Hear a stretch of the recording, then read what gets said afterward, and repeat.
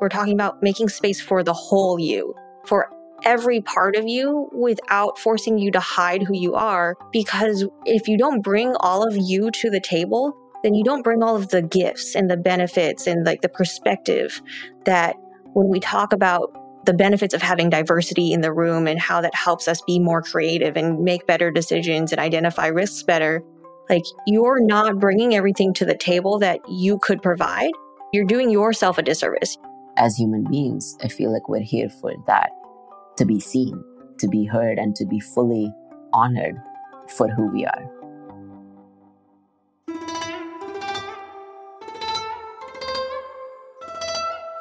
Heyo, welcome to the Asian Detox Podcast, the podcast where we boldly reclaim Asian American prosperity.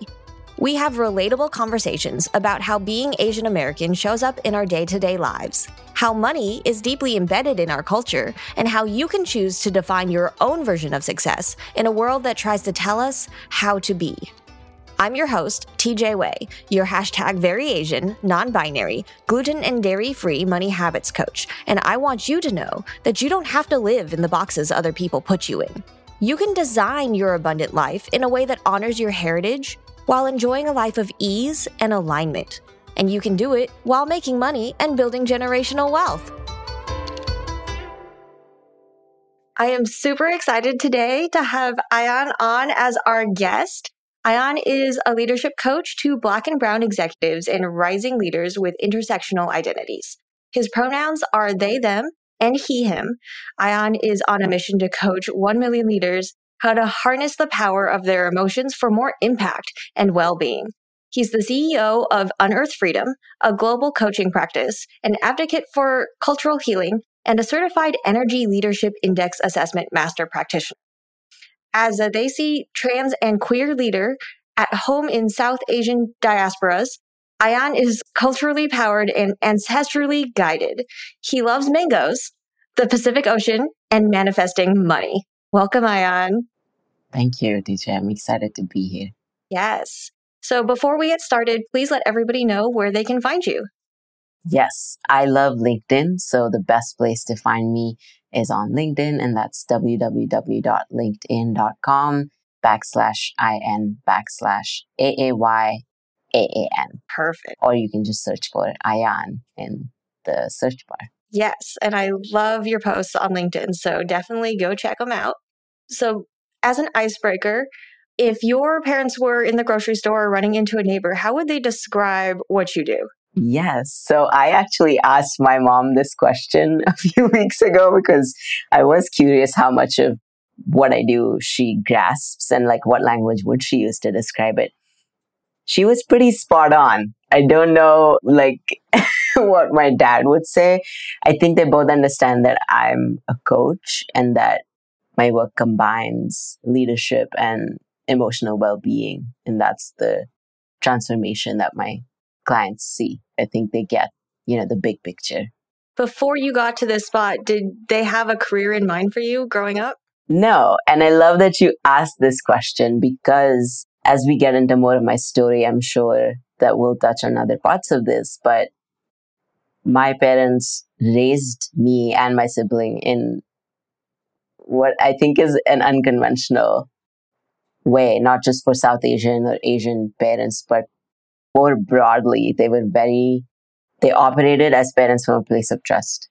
So they never said, here's what you have to do, even though, all around us, that is the parenting approach that we encountered, which also makes sense because as a coach, and you know this too, like some of the careers that we're in now didn't even exist. Yes. Or weren't even known to our parents like 10 years ago.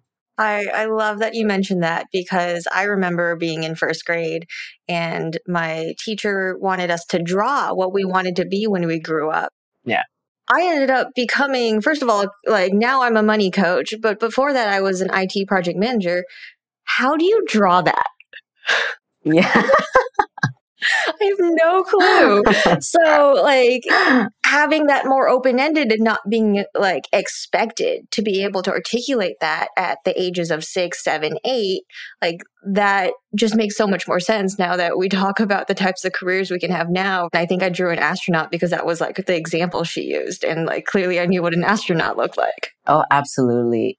Something that comes up for me when I hear you say that is, even though my parents were unconventional in that they didn't impose their views of what career we needed to have onto us, it was very much a cultural reality for my parents and all other parents to expect you to be a high achiever.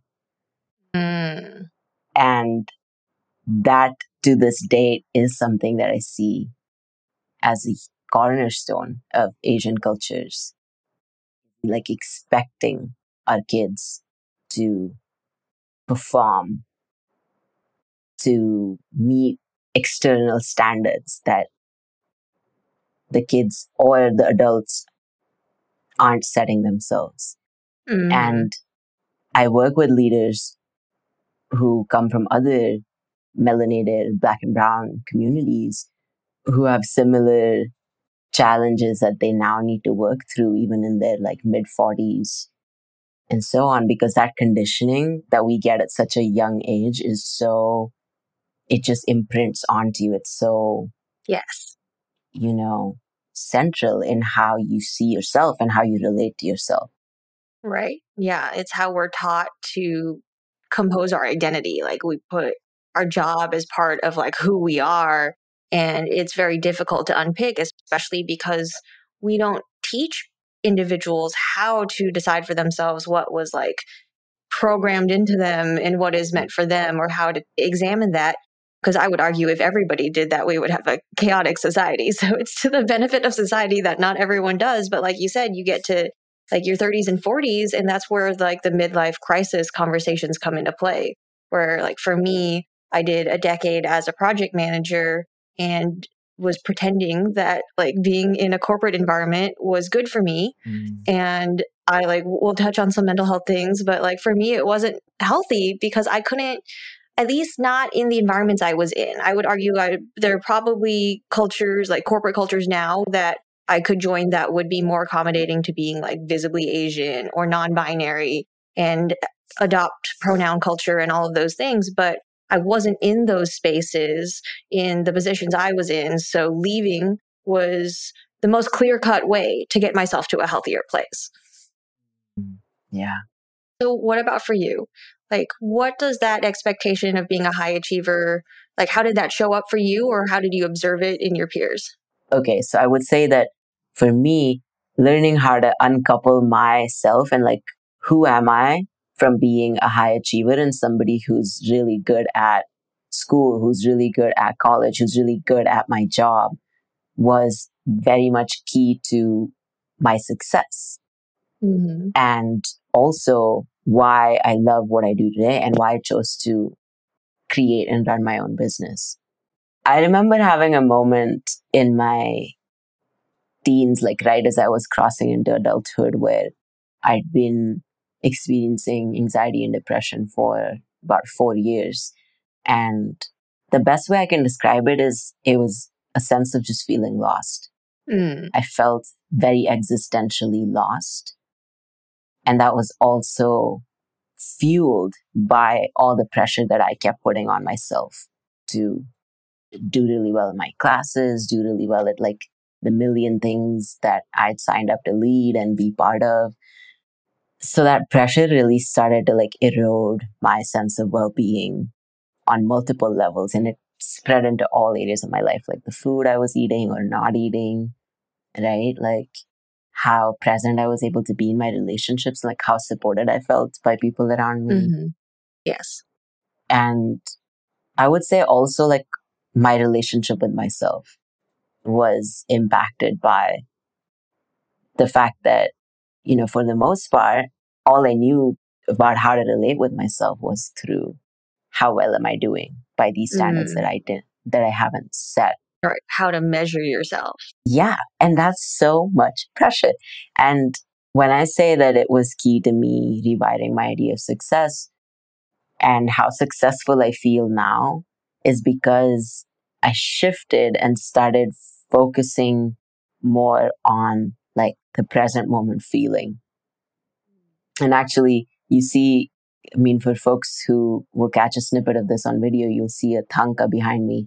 And if you're on audio, what that is a Tibetan Buddhist scroll. And it's the 7 symbols that are central to Tibetan Buddhism. And Buddhism was actually where I began to unlearn and unravel that way of relating to myself and began to come back into how am I feeling now? Like, what do I want right now? And where can I find delight and peace in myself right now? Not at some, destination. Right. At some point in the future when I've achieved enough by society's standards or by my own. Some milestone. Yeah, by my own like unrealistic standards. So yeah, so I want to dive into a couple of areas there. First of all, to like really set the stage of what it means to be a high achiever, in the sense that like we have those external expectations and we get given milestones. It's typically talked about as like a ladder, that you're trying to climb this ladder. And you mentioned signing up for a lot of activities or a lot of commitments. And that's a big part of it too. It's not just getting really good at one thing when you're a high achiever. It's about doing it all, about being everywhere, being well-rounded, being the Renaissance man. And like, it's no wonder, at least when you're a teenager, that turns into being disconnected from yourself, because you're so busy taking in information and talking to other people about all the things that you have to get done, that you don't have time. There's no brain space to just sit and be you. And like, because you're still like, you have to get decompressed first. And then doing inner work is heavy shit. Oh, yes. All of that.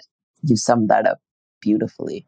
Yeah. So the transition from high achiever to being more connected with yourself, you mentioned the Buddhism. Is your family Buddhist, or is that something you discovered at a later stage? No, my family. So I grew up in a multi-religious household and a multilingual household. My family is unconventional in this regard too, but my mother's family is Sikh and they're Sikh Punjabis, and my dad's family is Hindu, but he doesn't really practice. My grandfather is very actively religious, like he keeps what we call the 5 Ks in Sikhism. My mom is connected to the religion, but she practices in her own way. Like she's not into the organized. Yeah, organized religion. Yes. Yeah. And I found Buddhism right as I was transitioning from teenagehood to adulthood. Awesome. So how did you discover Buddhism? I feel like I was divinely reminded.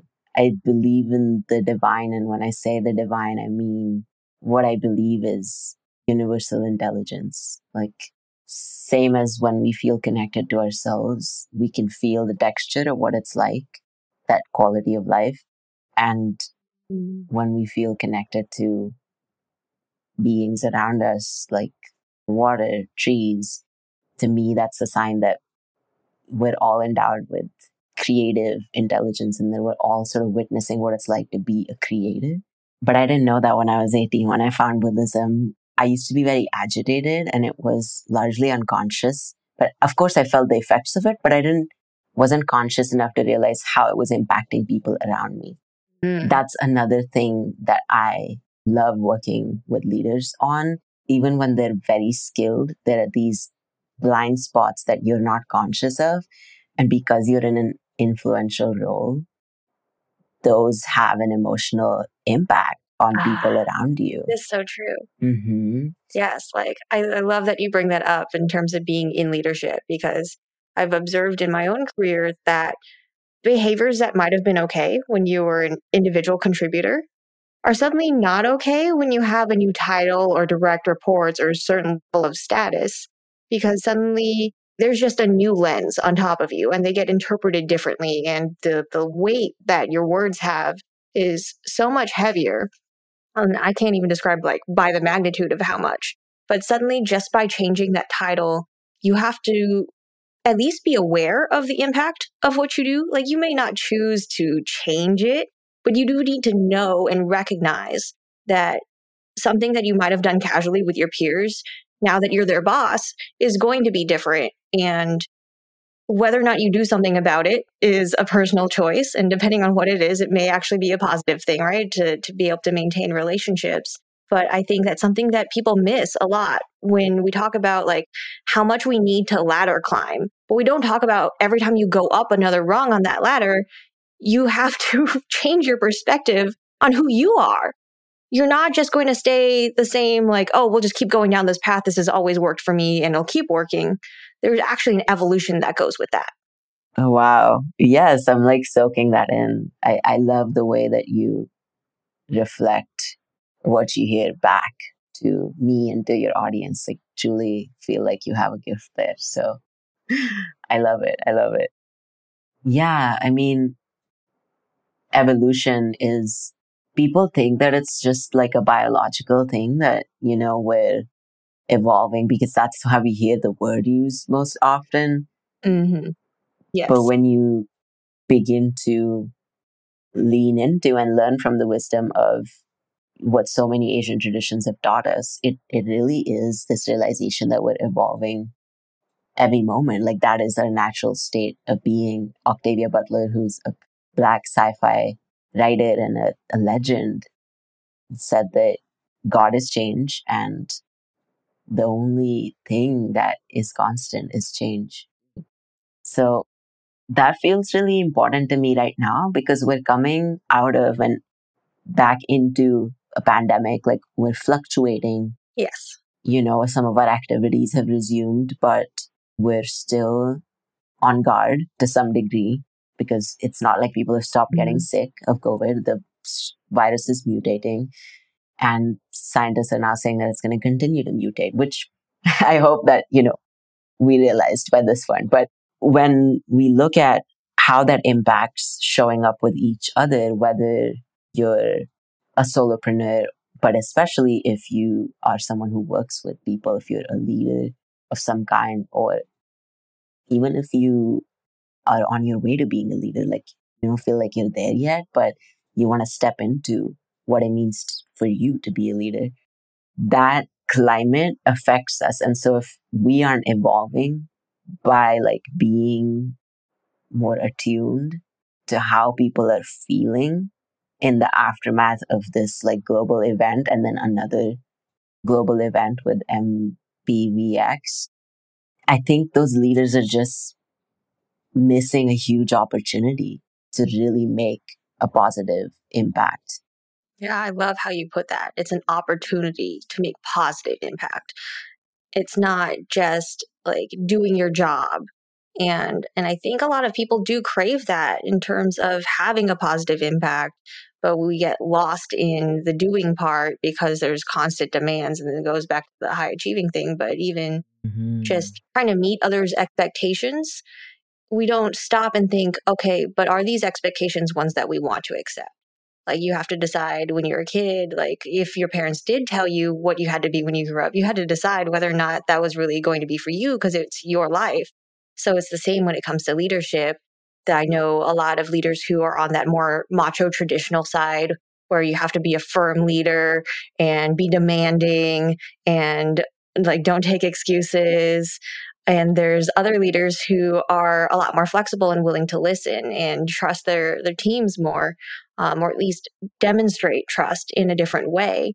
And then I see that evolution of like in IT, at least in my background, it was an age group of like, if you sat in this age group, we were basically waiting for those people to retire because we were ready for a new way of leadership that was a lot more collaborative. Oh, yes. Yeah. And that really, like what you just said, like we're waiting for people to retire because we can see this tendency that the older you get, the less flexible or agile you get in Absolutely. terms of like how open you are to new ideas. And I know that there are plenty of older leaders or just old folks in general who are like rocking with the times, who are totally consciously maintaining that openness. So I always come back to like, are you invested in this? And like, if you're not, is it because you don't know how, or because you don't see the importance of being emotionally intelligent? Like that really is just what it comes out. If you don't see the importance, and if you think that it isn't of service, then, then that's your own journey to go on. But if you want to be and you don't know how, then that's where you find folks to help you. So is that where you come in when somebody realizes that they want to go on this emotional intelligence journey, but they just need some help and some guidance? Where do you step in and how do you support them? Yeah, that is where I come in. And, right now, the only way to work with me is one-on-one. I have a very luxurious, very intimate one-on-one experience that I offer people. And it includes a baseline assessment of like, how do you respond emotionally in stressful situations? Because we know that the world of work today, for everybody, especially for leaders, is very stress inducing. And like you said, all the things to do that are constantly like demanding your attention, it doesn't help. So we assess that baseline response, and then we go into a deep dive. Like, what is an area in your professional and or personal life? Those things are often connected, where you want to grow, where you're really trying to graduate to the next level when it comes to your emotional awareness, when it comes to your awareness of what you are feeling and what stories behind that. Right. And I want to pause there for a minute and really dig into that, because also one of the reasons why I was so excited to be on your podcast is because you can see how culture has influenced my methodology. Like, that's not something that a lot of coaches talk about in the coaching world. And I think that has to do with how coaching is whitewashed, how we're, again, all sort of being taught, like the coach training program I was in, we were being taught competencies that are created without a cultural and race consciousness. But when I serve my clients who are Black and brown, who are also queer and trans, disabled, maybe they have an invisible chronic illness, maybe they're new moms, there are all these lived experiences that they're bringing into the space with us that are also influencing the stories that tell about who they are. And so when we dig into that, it's really juicy and it's really transformative for people, because it is a space where you get to now identify the story that was playing in your subconscious mind, that was dictating or guiding your behaviors and your beliefs. And you get to rewrite a story that is in line with what you desire. There's a lot there. I love that you bring in like that cultural awareness and to talk about the stories that get them to like that are underlying either the fear or the barriers that are keeping them from that growth that they so strongly desire. And I love that too, right? That you purposely say, of these areas, which one do you want to change the most? Yes. Because we can't force anybody to change. We can't go and like you take somebody's performance review and you like take their lowest score and you like want to train them in that area. But if they're not interested in that topic or growing in that space, or if there's something that's calling them, then it does them no good. And I totally agree with you. In a lot of spaces, when we talk about being whitewashed, it's not necessarily like about what race you are, but it's this concept of like commercialism and capitalism, where if we make everything standard and cookie cutter, then it becomes scalable. Then it becomes easy to sell. And then we can promise a certain thing because it's like, oh, if you just do this, then you'll get these results. And that's a great pitch and like it makes it easy to sell, but that's only on the business side. From a result and transformation perspective, like I love that you talk people through like what stories that they're like from their childhood or their upbringing or culture are positioning them in a certain way.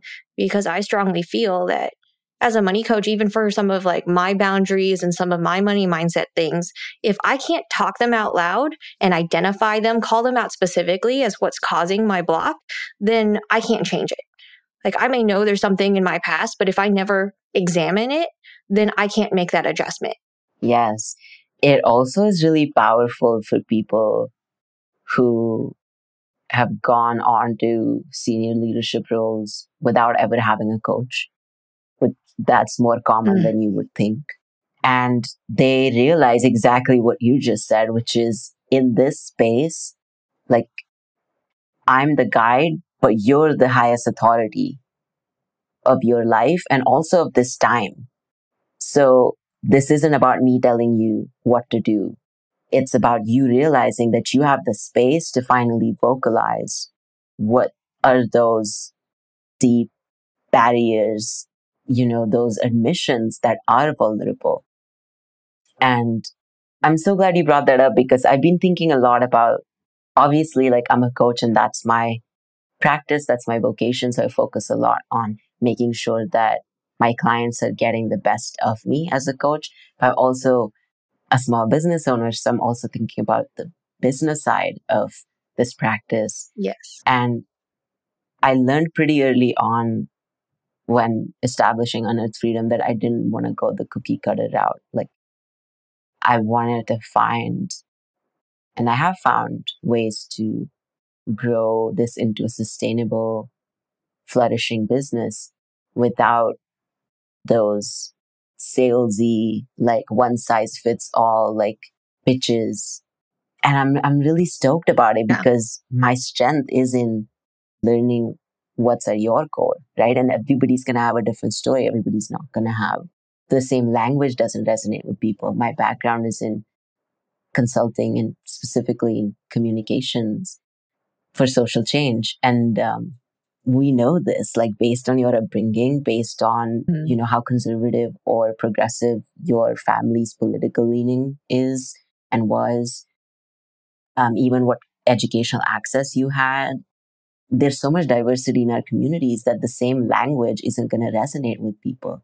So I've tailored, my ways of reaching out to folks who would be good to work with me, would be benefited from working with me by not doing the cookie cutter approach, by really making an effort to connect personally and build trust without expecting them to buy from me. Like I really feel like that's so key. Yeah, and that is definitely the harder route to take. I know that a lot of people when they feel this cognitive dissonance between like what's considered like good marketing practices and good sales practices, or when they hear the word sales, they get anxious because it is counter to the concept of we just want to be genuine and authentic and support others in the work that we do, but we keep getting told like this is the best way to do it. And like I think most of us get some kind of copy and paste sales pitch on LinkedIn or in our DMs. And we're always sitting here going, wait, what is this? Have you even read my profile? And we just have that aversion to it. Like it's not something where you make the choice, but you still have to consciously check yourself every time to see whether or not you're putting yourself in that weird sales space versus the more time intensive and very intentional way of connecting with your audience. So definitely want to highlight that, like, first of all, that's not like a yes or no switch that we can turn on, but that it's definitely the harder route. So I definitely relate to you in that sense because I feel the same way of wanting to treat everyone like an individual and support them the way they best need support. And for me, that includes like if I'm not the right person for them to go to for money coaching. And sometimes when we talk about money, it's connected to all sorts of other things, right? It's connected to sales and revenue and operations. Then I want to be able to connect them to the right person to address the most immediate pain point or the pain point that they want to grow in the most. I love that. As a first-generation Asian American, I grew up trying to fit into the boxes other people put me in. I considered acting, voice acting, and writing as career options when I was little, but ended up joining corporate America as an IT project manager to take the Asian parent-approved path. The good news is, it's not too late for me to follow those more creative goals, but I didn't have the energy to work both my corporate job and follow those passions. And I couldn't shake the cultural directive to be financially stable so that my parents wouldn't have to worry about me. It's so ingrained in me that it's difficult to focus on more creative pursuits or what might be considered passion projects without the financial backing to support myself. That's why I'm such a big fan of building systems and financial foundations that leverage my #very Asian frugal money habits and the more expansive abundance mindset that I strive to embody every day. While sitting at my corporate job feeling like there must be more to life than this, I spent years learning and absorbing information about how to become financially independent, invest in real estate and stocks, and build a business. And now, I'm on track to retire by 40. But more than that, I have the freedom to dress how I want, because how I dress now is certainly not considered professional, adopt unconventional pronouns, and work fewer hours to support my physical and mental health. I get to choose what clients I work with, who I spend time with, and what boundaries I need to set in order to keep the toxic expectations and hustle culture at bay. And I want that for you too. If you're ready to make your next big money move and build the financial foundations you need to feel like you can show up as your full self, I have an offer for you. My generational wealth building money mentorship program is 3 months of direct access to me and my brain to cut through all of the noise and conflicting information on the internet and get you where you need to be financially. Get a wealth building strategy, action plan, curated resources, and emotional support to put you on the path towards your abundant life. The link is in the show notes. I want to go back to what we were talking about right before this came up, which was, and of course it's connected. I mean, money stories are huge, like huge for people.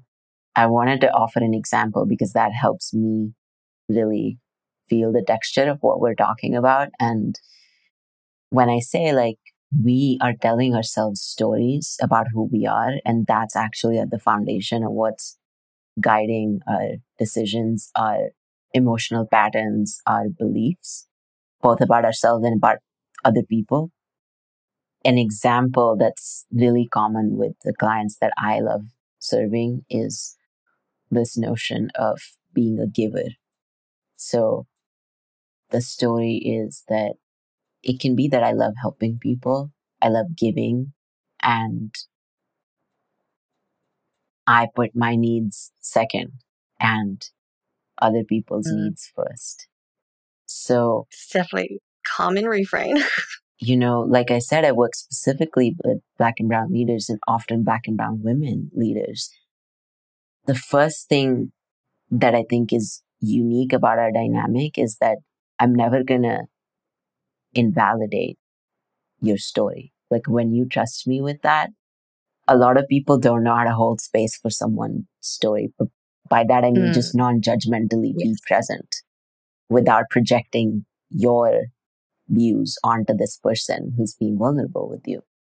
So when they share their stories, I'm never going to invalidate them, but we are going to inquire into what's really going on and if they've created a certain judgment of themselves that they've then tried to fit into with their actions. And that's usually where things start to blow up for people. And they're like, oh my God, like the words that I've been using for myself. I just had this conversation with someone a week ago and they were like, I had set aside some time to work on something. And then I got a call from a loved one and they really wanted to come over. And suddenly, like I wanted to say no because I needed that time for myself. But also, it's my loved one. They're not an inconvenience for me. And I was like, So tell me more about like what's really behind that judgment of like what an inconvenience is, right? Like, what did you really want in that exchange? Because we can have that conversation while also noting that somebody else came to you and like wanted something from you at that moment. But when you're a giver, when you're someone who identifies with being a caretaker, with truly like feeling love from that expression of giving and caring and showing up for people, it can be a growth edge to become what culturally some may even call like hyper independent, but it really isn't that. It's about finding a balance. that works for you, that doesn't leave you feeling resentful at the end of a conversation or interaction, whether that's with your family member, your team member, your kid, your spouse. Yeah, we don't need that resentment feeling. And I definitely relate to this concept of like, I think most of society tells individuals that they need to be like somehow second to society or to others in one way or another. And we take that to an extreme. That's so true. And it's not healthy for the most part, because like, even if say that time that that person wanted to reserve was just to exercise, like say they needed to exercise, and we know that like our human bodies need to get exercise to stay healthy. And if that got interrupted and was suddenly like the bottom priority for whatever reason, because somebody else wanted to demand their time or attention, then we're really impacting ourselves. And this is where I want to point out for people that like this is the concept of on the airplane, you put your oxygen mask on first before you do it for the child. Because first of all, if you pass out, that child's not reaching that oxygen mask. They're too short. Okay. So you got to be awake and capable, which is the same thing in terms of your mental health and your physical health. That if you can't find time or you can't prioritize that because of other demands on your time and because you don't have the boundaries, then at some point you are going to collapse. It may feel like, especially in your 20s, that you're Superman and you're going to be able to keep going forever on like 4 hours of sleep. But there is a point where your body will tell you in the terms of like chronic illness that you've overtaxed it. And we don't want that for anybody. Like personally for me, I had to get my gallbladder removed, and I'd get like hives on my skin. And those are not great places to be, because then you're already in a stressful situation. You're already burned out, and then you got to deal with a medical situation. So instead, we'd prefer people to never get that far and teach them about boundaries, or teach them about like, if they identify as a giver, how to nuance that and say, yes, you can be a giver and you are important.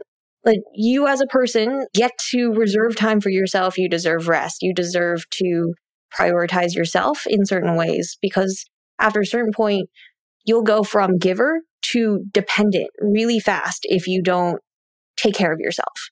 I really appreciate everything you just said, and especially you sharing a little bit about your own journey with well-being and health. I'm curious, like, if you remember, what was the dominant, like, emotion that you felt in that time period in your life where you were experiencing gallbladder and skin issues?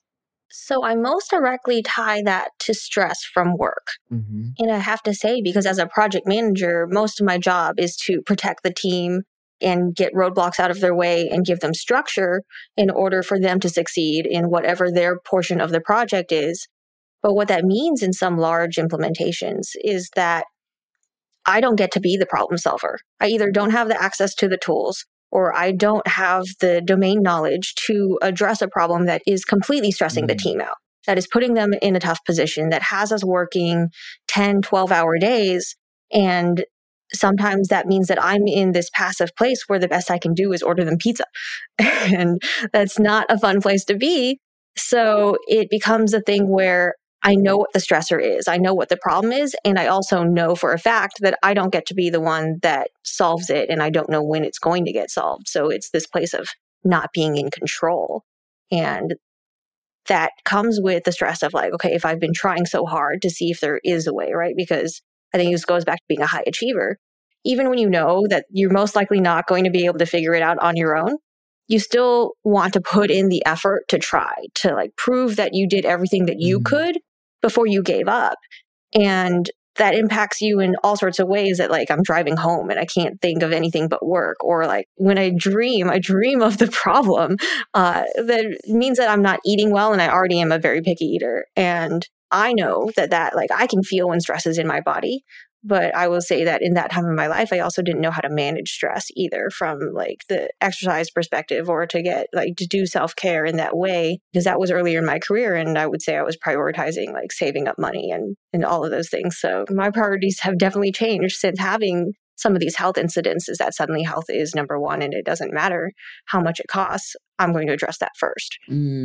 So it sounds like from what I heard you say, that the story shift was from like saving money is the priority at the cost of my health to my health is my priority and I'm living abundantly enough in my creative frequency. So I'm creating enough abundance, then prioritize my health. Yeah. And I mean that like an abundant life is a healthy life, right? You're not going to feel abundant no matter how much money you have if you're stuck to a hospital bed. They really go hand in hand, and it's something where you kind of baby step yourself up to that point where they just go together and it doesn't feel like you have to sacrifice one for the other. The concept of where my money priorities were is a big part of it. But the other shift I would say is that's the transition from being in my early 20s and feeling invincible and being like, oh, this will be fine, because I don't remember anybody at my office saying it outright, but I always felt this tone of like, I was the young one and I didn't have kids and I didn't have a spouse to go home to. So I didn't have any like reason that I couldn't commit my hours to be physically in the office and supporting the team. So it was this unconscious message, because I really don't remember anybody like saying that to me in any kind of way. I don't feel like I was discriminated against consciously, or at least not verbally. But there was this expectation that I could verbalize for myself that like I had to put in this work because I was at this particular place in like a status and an age range, without like by being single and without kids, that impacted what I expected of myself all the time while fighting this concept, because I love to articulate for people. If I don't have a family and I don't have kids, doesn't mean I don't want them. And I'm never going to find them if I'm stuck at the office all the time. Yeah, absolutely. And I wanted to pull out from something you said, this thread of when you were talking about how stressful work is and how that impacts your body. Like today, I feel like a lot of us are getting these messages of self-care, like, to like take your baths, like light your candles. And I'm all for it. I genuinely am. Like, I love candles. I'm a Taurus sun. And so I'm a very sensuous person, which means I'm very connected to my senses. And at the same time, like, I know that that's like one part of self-care that is about relaxation. And then I feel like another part of self-care is that work that is about like, where have I internalized this stress? Like this external event that was happening to me that I was subjected to or had to experience. Where have I connected this to what I take this to mean about me? And so your story of what other people were taking your presence to mean about you is a really powerful example of like how people are projecting onto us. And if we're not doing the work of like consciously identifying what really makes us feel fulfilled, like what is our definition of well-being? Like what is our definition of being well enough to enjoy our success, to ripple that well-being out to our team so that we're not recreating that unhealthy environment of like projecting onto people certain assumptions about what makes them good enough. Because at the core of it, that's what it's about, right? If you spend this extra time here, then you're good enough. I feel like we're over it. And I'm saying that to like call in that reality. You know what I mean? So that people who are listening are like, yeah, we're over it. It's done. That era of work is over.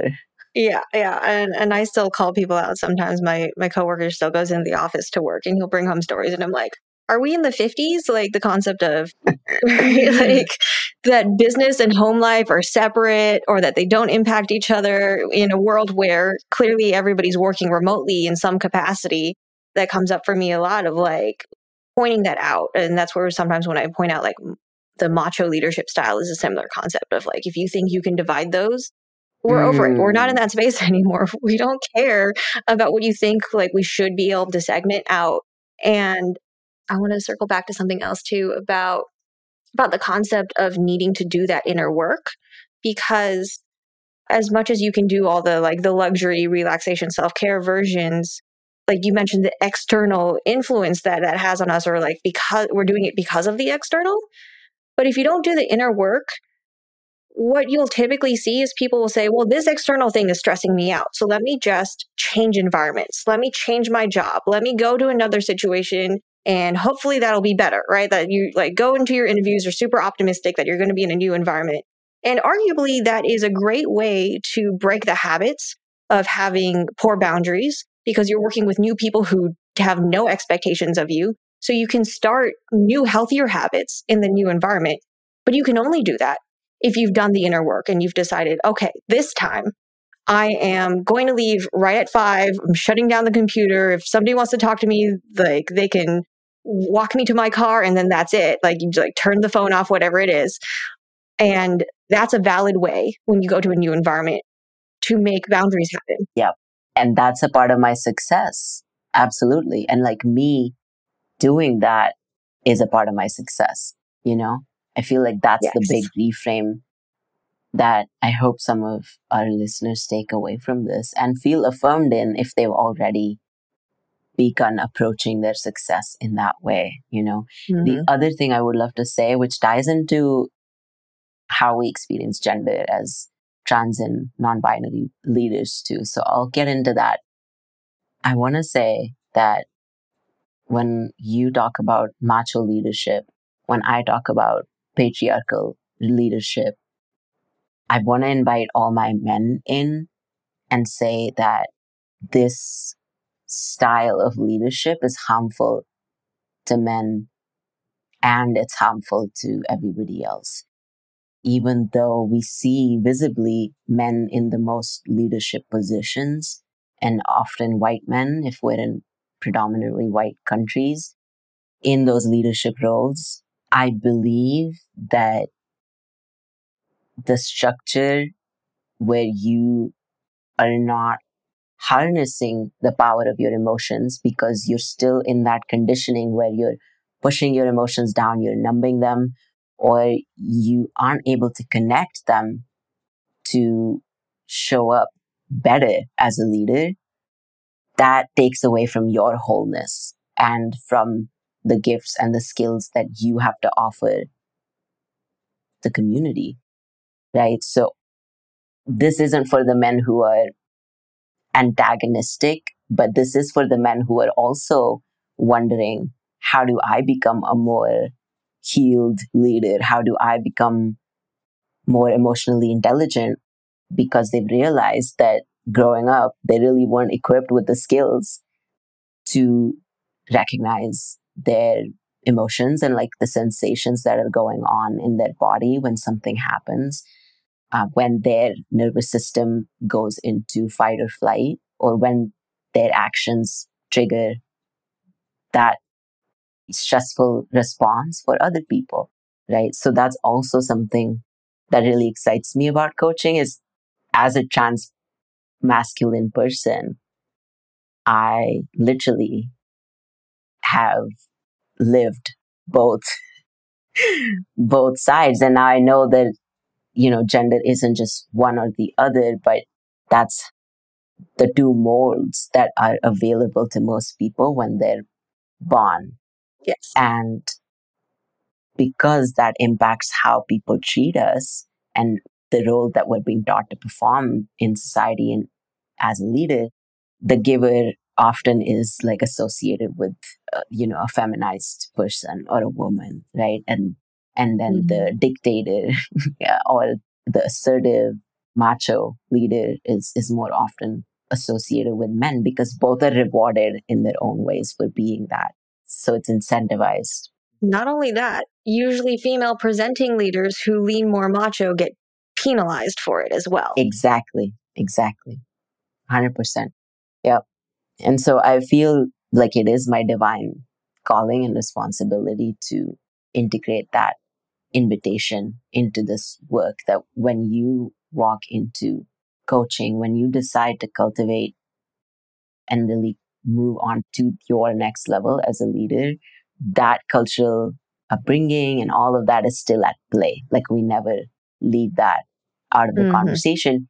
And I feel like trans leaders and trans people have generously been gifting the rest of our cultures and societies with this invitation and with this, again, like opportunity to step into a more whole version of you and whoever you are. Yeah, you get to be that bridge because you can speak to both sides, or you're visibly representing for somebody something that they couldn't imagine without having you around, right? Because and when we refer to like the Asian culture stuff, this always hits me of like the yin and yang concept of you're not whole without both. Just because you were born in a particular body and your biological sex is a certain way, and society wants to apply the easy shortcuts of these role expectations on you based off of the way you present your gender, that doesn't mean that you have to bury the parts of you that are more interested in the emotional intelligence or leading in a style that you admire in your female leaders or in your parents. And this is about like love when you talk about holding space as a coach, because we're talking about making space for the whole you, for every part of you without forcing you to hide who you are. Because if you don't bring all of you to the table, then you don't bring all of the gifts and the benefits and like the perspective that when we talk about the benefits of having diversity in the room and how that helps us be more creative and make better decisions and identify risks better, like you're not bringing everything to the table that you could provide. You're doing yourself a disservice. You're cutting your arm off, or you're hobbling yourself. And as difficult as it might seem at first to be visibly all that you are in the workplace, when you do the inner work to understand like what is acceptable behavior from yourself and from your coworkers relating to that slice of your identity, it is so freeing. It is so nice to be able to talk about it openly and saying, hey, so these are my pronouns. And like, I personally don't always mind if people mess it up, because like, I get that language is hard, right? Like I grew up in a bilingual household. Language is really easy to mess up and extremely powerful. And I love for people to gain confidence, especially in a safe coaching container, to at least talk about it in private and then decide for themselves whether or not certain environments are safe for them to share those slices of identity or those convictions. And we get to make those choices in a case-by-case situation. Yes. It reminds me of some clients that I've coached who wouldn't otherwise have met a trans person. Like maybe that's just how their circles pan out, that they wouldn't even meet someone who was visibly and openly, I should say, because a lot of people are trans and we just don't know. And that's where they are in their journey, and that's completely okay. But the reason that that feels important to me as a coach, what you just said about being able to share those slices of our identity, it's because I feel like there's just so much more richness, and there's so much more richness the more we're free to like be ourselves and to joyously like to delight in everything that someone on the other side of the screen or on the other side of the room gets to experience us as. And I know that my favorite teams to work in and my favorite leaders to coach have been people who have the desire to be open and to come in with that openness and to embrace the fact that none of us know everything. And that's why this is exciting. That's why it's delightful, because we're going to discover ourselves through what other people reflect back to us, but we're also going to know more about ourselves just because we get to have a space that's ours. And it just feels really powerful, and also really at the core of like why I feel like we're here, just on a very existential note, like as human beings, I feel like we're here for that, to be seen, to be heard and to be fully honored for who we are. Yeah. Right. Everybody has a light in them, and how brightly you shine is based off of not necessarily you can try to actively dim who you are, but usually you like other people will still see you. It will still leak out, but you can turn it up higher when you show up as your authentic self.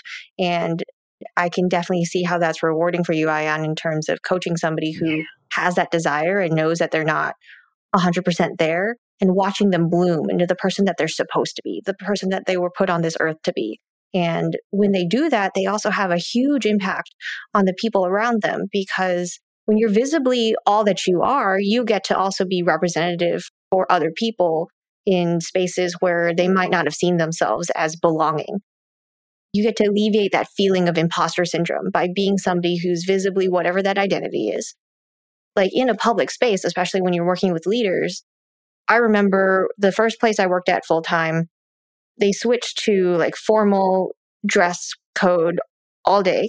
And like you could pay like a donation to a charity on Fridays to wear jeans on Fridays. And then they switched to what they called smart casual, which was basically if you're not having a sales meeting with a big executive or an external vendor, then you can wear jeans and like a clean blouse and all of those things and not worry about what day of the week it was or like whether or not you donated money. And I remember like that wasn't a switch. They didn't say like, hey, this is effective this date. That didn't suddenly mean the whole office switched over to jeans the next day. But our leaders all showed up in jeans, and we saw them walking through the cafeteria, and we're like, okay, our leaders are doing it. That means this is real. This is not just talk. And getting to see them be like the more casual versions of themselves. And I wouldn't argue that they were, like a fully authentic self yet, but like that, those are the types of things where when you do show up as you and you make some visible changes, it has a ripple effect on your culture. It feels important to say that because I believe we're all connected and we're all like imprinting each other all the time, coming in with this consciousness also is about creating space for other people to show up fully, right? So that's why I love working with the people that I do. And I will talk about them all day because we're in a special position. We're in such a special position, right? Where we know what it's like to experience oppression. We know what it's like to experience discrimination, but we also know what it's like to have positional power, where we have some level of decision-making authority or some level of impact on the people that we work with. And that spot, that gives us leverage to do the work so that when we're showing up as more and more of ourselves, when we're shining the light brighter and brighter, people are soaking in that light and they're like, oh, I love this. Like, yes, this person shining their light makes me want to step in it and like take some of it and shine my own light brighter. And that's how we create well-being that's sustainable, because nobody can completely thrive alone at all times. And when we thrive, when we get the tools, when we get the support, that has a ripple effect. And to me, that is like how we create well-being. It doesn't just stop at one person. And that's also how we create a culture of well-being, right? And that feels important to say because I believe we're at a time now where like people like you and me are really innovating what Asianness means to us, like how we absorb parts of our culture and take that to create what we see as culture. Like we're no longer in that era where we're just abiding by traditions simply because they exist. We're now moving into an era where we're going to have to be increasingly flexible and adaptable and innovative as climate change accelerates. And so I fully believe that we're in an era of like creating culture. And I feel like it starts with how we show up. That's what I've seen. How does that land with you? I'm curious. I love that. We're at the place where people have stopped calling it the Great Resignation, right? But we're still in a place where people are talking about how to shape the culture in this new world where we're so used to being able to do video calls. Like in the business world, it used to be I was only able to network with other people in the Phoenix area. But now that we're all used to being in online spaces, we get access to global communities, and that first of all brings in all these different influences and all these best practices. And we get to go, okay, which parts of these cultures are like good for us as an individual and us as a collective? Which parts do we want to keep? Which parts do we want to go ahead and label as toxic and set a boundary around them and call those in and really shape the future of our society? And that's a big part of like doing this podcast, is to create a community where we talk about like what parts of our Asianness show up and the parts that like maybe we didn't enjoy about how our parents raised us. And we get to say, okay, well, like these are the benefits of that. What does it look like to do it differently? And I absolutely love getting to shape that, being in this transformational space and talking to others and deciding as a collective what we want it to be, and really having that multiplier effect, because it's impossible to do on your own. And if you're trying to do it from an unhealthy space, all you're rippling out is that unhealthy toxicity. So it's a hard pill to swallow in terms of like established cultures like large corporations, but it really does. I love how you say how it starts with the individual becoming their fully healed self and letting that ripple out. And that's the answer that I'm sure most corporations don't want to hear, because it's a lot of personal inner work. It's not something they just get to throw money at, but it is the solution. And again, we're talking about the harder path for most people. Coming from where we are now, I think it's safe to say that we both think it's a great place to be as an individual. I think it's hard to live your life subject to your emotions instead of consciously creating the emotions that are most beneficial for your well-being and for the well-being of people around you. And part of that isn't to like shut out grief or sorrow or those like anger, those emotions that people think are quote unquote difficult. Part of like, living life on that creative frequency is to accept those emotions, but know how to process them so you don't like project them onto other people. And so I would say that constantly being subject to your anger, constantly being subject to your stress, that's because it's just your default, and where you're like not in the creation mode of how you desire to feel, like what makes you feel really good, and living your life from that principle. I think that's harder as someone who has lived in that fog and that confusion. Yeah. No, especially in the terms of like processing sorrow and in grief and anger. Now that I'm in this online space where I get to set my own schedule, we have had in America several shootings that have definitely impacted the community. And I remember sitting here thinking, if I was in an office environment and my calendar had been full of back-to-back meetings for the rest of the week, I would not be in a position to process.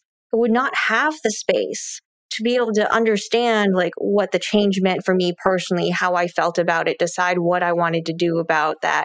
And that's the hard part I see for the established corporate cultures, is that we don't currently say, hey, something big just happened. Everybody go take a mental health day and process, right? Like we give ourselves these fake deadlines that we're always trying to push to, and it doesn't matter what else happens in the world. And that's where like this difficulty comes into place of like, how do I want to lead? Do I want to make space for those kinds of things where somebody says, hey, I personally need for family reasons, or hey, this big thing happened, and being able to say, you know what, our project is not such a big deal. Go and be and process who you are and how like these world events are impacting you.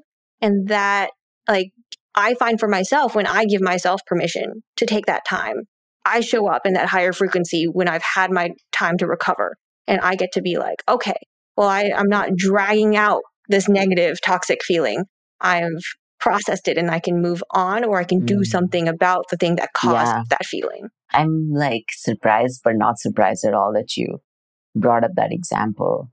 Why do I say that? Because this is another small story. I was on a call yesterday with a new executive coach that I'm going to work with. And she's this like incredible, sweet, really on it with like her subject area expertise. But more than that, what I look for is human beings that are warm, that are kind, that genuinely have an interest in connecting with me. And that's what I offer back to people in my orbit too, right? So we're talking and we're talking about our first email exchange that we had. And she had emailed me to introduce herself around the same time as the Uvalde, Texas shooting happened. And this was when I was still full time in my consulting role at a social change agency. And now I'm an advisor of counsel with them. So I was working with a lot of senior management who had, I was friends with, I had like really solid working relationships with them, who were clearly visibly impacted, like were having a nervous system response, an emotional response to this shooting because they have kids. And our company culture is like, it's a smaller company. So we did have those conversations on Slack about how people were really feeling and like how they could or couldn't show up. But one of the things I did was I had some well-being leave that was left over. And so I decided to take it simply to process and to hold space for my friends who were clearly very impacted by the Texas shootings and also the Buffalo shootings that had happened just a week before that. For my Black colleagues and all other colleagues who were feeling the sorrow and the pain of our community members being killed. Now I'm on this call with an executive coach 3 months later, and she tells me, when I got your auto response email, that was so impactful for me.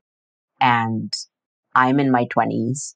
This is a seasoned executive career coach, somewhere in her 30s to 50s. I'm not going to try to guess her age, but she's been in the game for a little longer than I have. Yes. And that was a leadership moment to me, like her reflecting that back to me, her making me feel seen and saying, hey, this step that you took, that made me feel seen. And that was impactful to me. So often leaders are like tasked with such big, seemingly big assignments because I'm living from this place where well-being is a part of my success formula. Now I'm like still delighting in that moment, right? Like I can still feel how good it feels to connect with someone over something like that. That's just so real for both of us, that is so meaningful for us, and that is totally embedded into how we show up at work.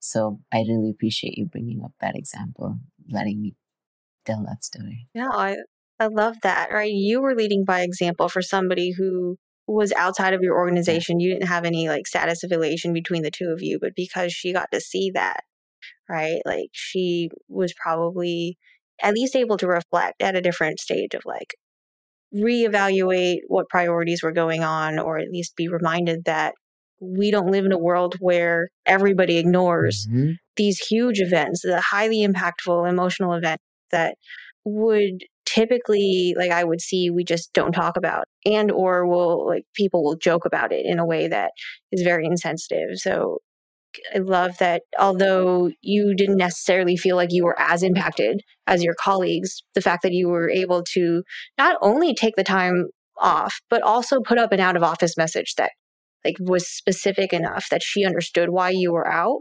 Like that intentionality, I absolutely love it. And I love how you frame that in a way that like shows how connected we are. Well, I feel like we could talk forever, but I do want to thank you for this lovely conversation. I feel like we've definitely run the gamut of all the topics that we hope to touch on, and there's certainly opportunities in the future that we may speak again and get another episode in there in a future season. But as we close out, is there anything else you would like the audience to know about you or any of the topics that we've covered today? Thank you. I had so much fun talking to you and getting to share the slice of life, as you called it, and share more about my work. I would say, once again, come say hi. I love building connections with people. I love inviting people into my orbit. And so if you're curious about any of the topics that we've talked about, or want to share something that resonated with you, I would love to hear it. You can find me on LinkedIn at Aayaan, and I will also pass it on to TJ. So once again, I'm so glad that you're doing this, TJ. I feel like this is such a gift Yes. to all of our communities and to the online business world as well. And I'm really glad that I got to be a part of it. Yes. Well, thank you for coming on and sharing your wisdom. Thank you. I know that something in this episode left you feeling, oh my God, that's so me. And I want to hear about it. Leave a review on iTunes or tag me on social media and share your relatable story with us so that we can normalize our experiences as Asian Americans and help more people feel safe to step outside of the box. I can't wait to hear about it. You can find me on Instagram at tj.wey, and don't forget to design your abundant life.